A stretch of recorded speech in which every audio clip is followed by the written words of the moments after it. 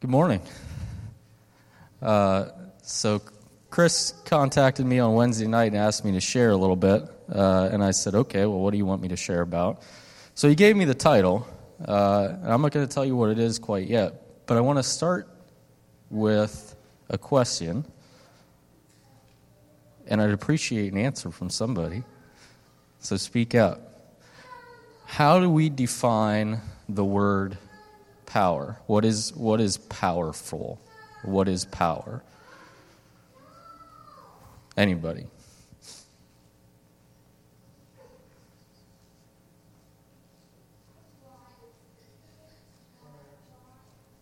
Prayer? Influence?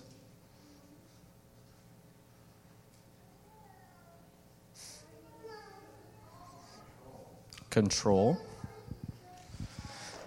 So the dictionary gives a couple different definitions for power. The one I chose for today, and the one that I think we most often think of when we think of the word power, says it's the capacity or the ability to direct or influence the behavior of others or the course of events. In my own words, I wrote down, someone is powerful if they're able to produce or direct action. So power creates action. Chris's theme, I suppose, that he asked me to share about is the power of prayer.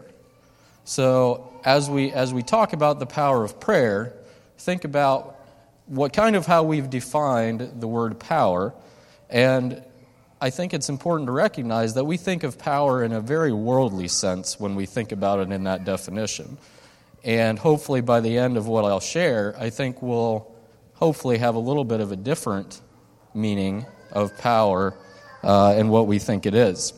But when we think of the power of prayer, I think there's a couple things that come to mind to begin with. The first things that pop into my mind, when somebody says the power of prayer, I think of miracles or something that's extraordinary, right? Like something that there was no other way around it and you prayed about a situation and something just happened. And some people might say it's coincidence. You might look at it, you might say it's a miracle. It's extraordinary. It's something unusual. Would be something powerful in prayer. And I think that's accurate. In fact, James 5 says that the prayer of a righteous person has power. In fact, in certain translations, it says it has great power. And like I said, I think there's a lot of truth in that. There are miracles, there are wonders, there are things that happen through prayer and through prayer of righteous people. I can think of one instance, and I don't pretend to be up here putting myself in the category of a righteous person, but I do think this was several months ago, one night down at work. And before I tell you the story, a little bit of medical background. So when somebody overdoses on drugs, they no longer will breathe on their own. So they stop breathing. And after a certain amount of time, several minutes of not breathing, their heart will stop beating because it no longer has oxygen. So the sooner that people can arrive to take action to correct that, the better that person's chance of survival. Now, down at New Philadelphia where we work at, we're full-time. We work there, we live there at the fire station, but still during the middle of the night, it takes us several minutes to get downstairs, get dressed, get on our truck, get on the way to wherever this call is at. So it was about 4 o'clock in the morning, and we got a call for an overdose. And the dispatch information, they gave us an address. So we get downstairs, we hopped in our truck, and we start driving to this address that they gave us. And on the way, they updated us. They said, hey, the caller's back on the phone. They said he's turning blue. They don't think he has a pulse. Okay. So that changes the game for us a little bit. Right now, we're going to do CPR. He is, for all intents and purposes, this person is going to be medically dead when we get there, unless we're able to correct that. So, long story short, but as we arrived at the address that the dispatch had given us, we find out that's the wrong address, so we're at the wrong spot. Yet, to put all of this into perspective, we're several minutes behind because it's the middle of the night. Now we've gone to the wrong address.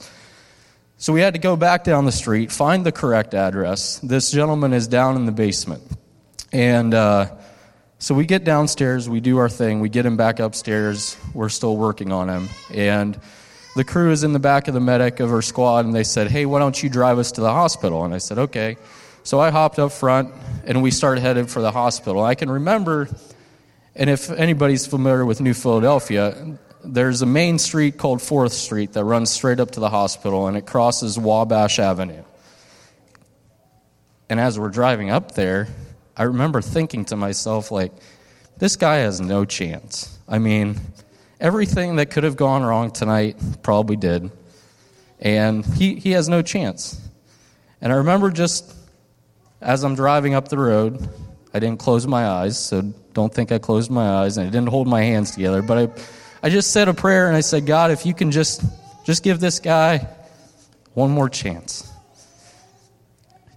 It wasn't 10 seconds up the road. The guys in the back said, hey, this guy's got a pulse. We unloaded him at the hospital, and he was discharged home several days later, completely fine. So, prayer has power. There's wonderful instances, and we can talk about innumerable amounts of stories of prayer making a difference. Throughout the Old Testament into the New Testament, prayers have always made and done some miraculous things. But what I want to get at with today is a part of the power of prayer that I think we miss sometimes. Switching gears a little bit and going to somewhere else in Scripture where some powerful imagery is used. Elijah in 1 Kings 19, when he's fleeing from Jezebel, the Lord comes to him, and he comes to him in a great wind. And it says the wind was so great it tore the mountain apart and broke rocks. And then there was an earthquake, and there was fire. And we all know the story that the Lord was not in any of those, but he was in the small, still voice that came following that.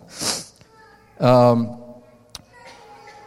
in 2 Corinthians 12, Paul then goes, and Paul is writing, and he's talking about the thorn in his flesh. And when I think of Paul, I think James 5, where he writes the prayer of a righteous man availeth much, I think Paul would probably fit that description pretty well of being a righteous man. But he's praying to the Lord, and he says, get this away from me. And he prays several times about this thorn in the flesh. And the Lord actually comes back and answers and says this. He says, my grace is sufficient for you, for my power is made perfect in weakness. Therefore I will boast all the more gladly of my weakness, so that the power of Christ may rest upon me. And for Paul, his prayer wasn't any less powerful. There was still power in that. He just didn't get a miraculous, extraordinary response from it in the way that we would see it. But, again, like I said, those things are absolutely fantastic examples of God's power, of his control on everything and anything that can be done. God has full control of that. But I think the most powerful thing that can come out of a prayer is not those huge events, but instead it's the relationship and communication that you and I can enjoy through that prayer. And having that relationship and seeing a changed heart is just as much of a miracle as any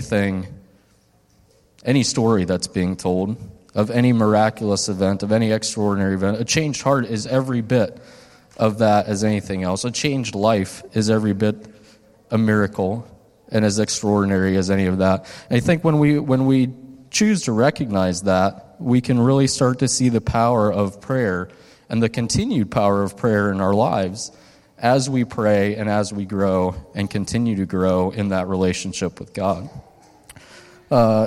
In closing, and I'll turn it over to Marvin, there's a quote from C.S. Lewis that I think describes prayer really, really well in this sense. And C.S. Lewis wrote, and he said, "Prayer, in the sense of petition, asking for things, is a small part of it. Confession and penitence are its threshold. Adoration is its sanctuary, and the presence and vision and enjoyment of God, its bread and wine." And so that would be my desire, my hope is that as we pray, we recognize the miracles and the extraordinary in our own lives as we change and continue to grow in that relationship. Marvin?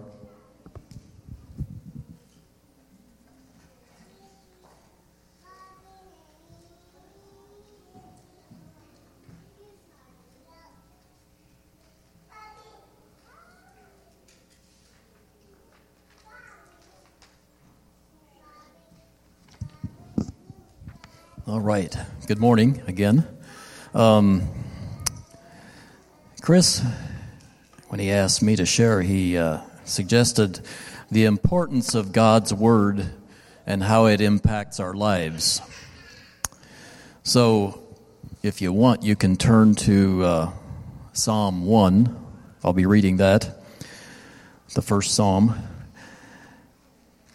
But Isaiah 40 verse 8 says, "The grass withers and the flowers fade, but the word of God stands forever."